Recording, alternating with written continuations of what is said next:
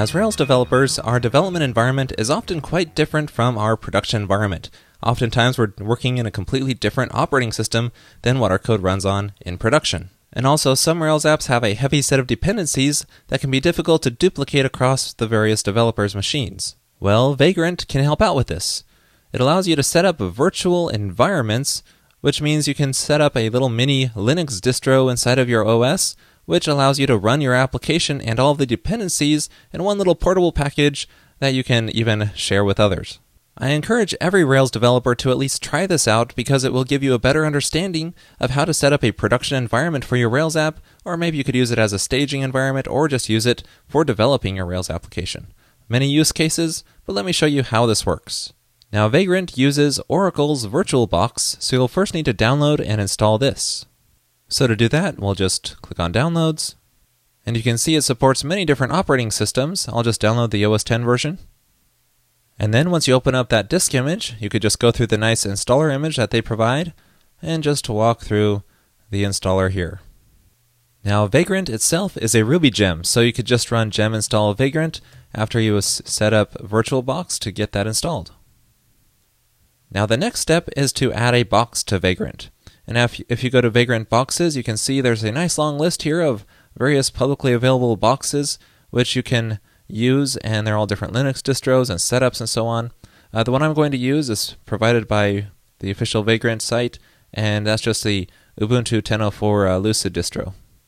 And then you just run Vagrant box add and then give it a name, such as Lucid32, and then pass in the URL to the box.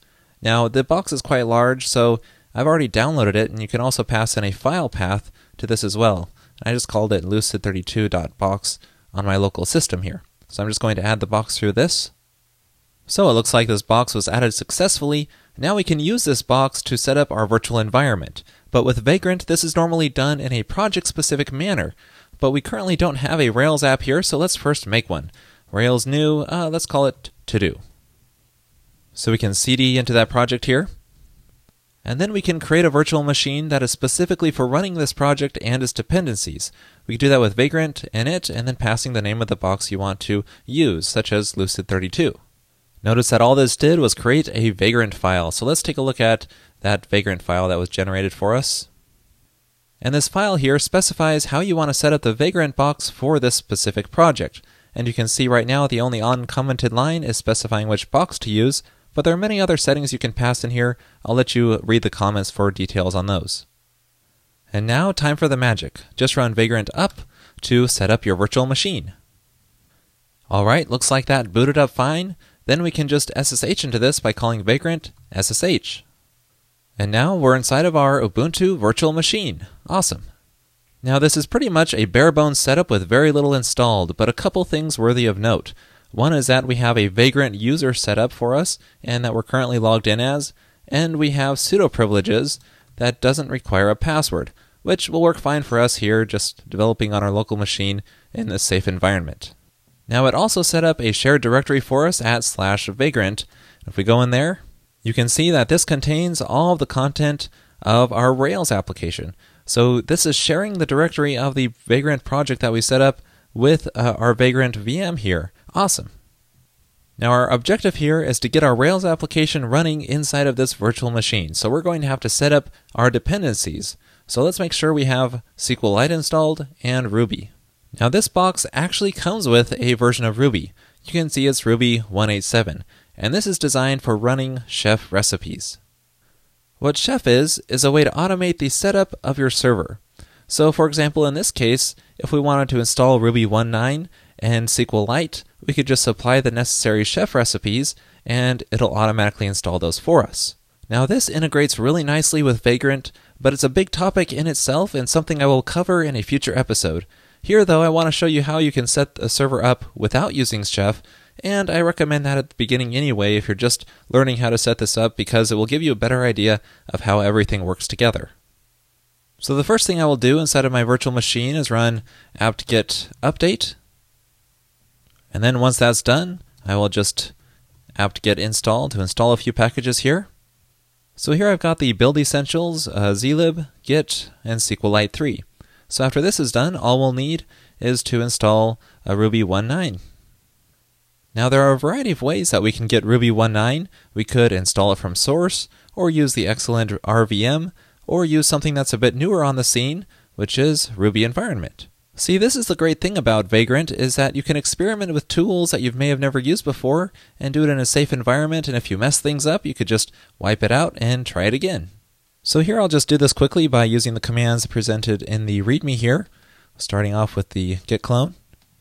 So I'll clone the repo into the home directory here, and then add the path to our bash profile, and also add the init command to our bash profile. And then I could just reload that bash profile for that to take effect. So now we have this Ruby environment command we can use to manage our Ruby versions, but still no way to install Ruby. So I'll use Ruby build for doing this. I'll just first clone the Git repository here, and then go into there, and then run the installer command that they provide. So now with this set up, I can just do rb environment install 192 patch 290. Now that command will take a while, but once it's finished, you can see that it successfully compiled Ruby. Now you need to run rb environment rehash whenever you adjust the binaries like we did here. And then we can tell our Ruby environment to change our global default to that 192 patch 290 Ruby install we just made. And now when we check the version of Ruby, well, would you look at that, Ruby 192. We're all set up. So now we can work on getting our Rails application running. So let's go back to the Vagrant directory, which is our shared directory, which contains our Rails app. Now I need to run the bundle command here to install our gem dependencies, but as you can see, I don't have bundler installed. So let's do gem install bundler here. And then with that gem installed, we have to run ruby environment rehash to set up that executable. Now we can run the bundle command and install all of the gems. So now the moment of truth. We can run bundle exec Rails server. Let's see if it starts up. And it doesn't look like it worked. We can see the problem is that it says our JavaScript runtime is unavailable, which makes sense because Rails 3.1 requires a JavaScript runtime and this Ubuntu install doesn't have one. So our dependencies aren't quite complete yet. Now there is a quick solution for this, and that is to go to your project's gem file and add the gem, the Ruby Racer. And that will install the V8 JavaScript engine, so that'll work for Rails 3.1. So run the bundle command once more to install that gem, and then once it's installed, let's try running our bundle exec command again to start up our Rails server. So far it looks good. Yay, so now we have our Rails app running on port 3000. But we can't access this directly because this is still behind Vagrant. We have to tell Vagrant to forward this port. Now we can do that inside of the Vagrant file of our project here. You can see we have a section here on port forwarding. So if we make a port forward call here, and so let's call it Rails, you can give it any name you want as long as it's unique. Let's forward port 3002. I'll just forward it to 3000 as well on our local host here. Now because we made a change to our Vagrant config, we need to exit out of our Vagrant shell here, and then call Vagrant reload to reload that config. Now notice that that command shut down our virtual machine and set up the port forwarding for the 3000 port there. So now we can SSH into this again, and then go into our Vagrant directory, and then run our bundle command again, just like that. And you can see that booted up our server again under port 3000. Now with port forwarding, let's try it out. So now when I visit localhost port 3000, you can see I get the welcome aboard sign because it looks like the Rails application is working. Awesome. Now because our Rails application is shared with Vagrant, any changes we make to it here will automatically be updated in our virtual machine. For example here, let's update this index.html file to say you're writing Ruby on Rails with Vagrant. And now when we reload this page here, you can see that the text automatically updates because it's sharing that application with the VM. Now Vagrant provides a number of commands for helping manage your virtual machine. You could do Vagrant status to check if it's currently running, and it is. You could do Vagrant suspend to temporarily stop it, and then Vagrant resume to pick that back up again where it was last left off. Or you can run Vagrant halt to completely shut down the virtual machine, and then you would need to run Vagrant up again to bring it back up online.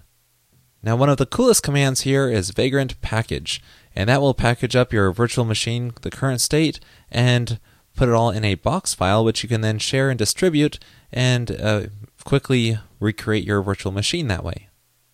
You can see that this generates a package.box file, which contains the data necessary to rebuild this virtual machine. So this means we could run vagrant destroy to completely destroy our virtual machine, and then we can add it back again like we added the Lucid32 box, but this time use our package box, and that'll bring it up to the state that we left it. Well, that's it for this episode on Vagrant. It's a really great solution for taking your Rails app's runtime dependencies and isolating them all into a virtualized environment, which you can then package up and maybe distribute amongst other developers, or just use it to simulate production, or use as a staging server. Really, the possibilities are endless. And Vagrant becomes even better once you add Chef to it, and I will be covering that in a future episode.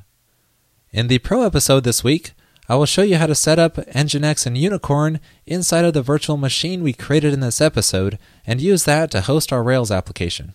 To watch that episode and all other Pro and revised episodes, just go to railscast.com/pro and then sign up there for just $9 a month.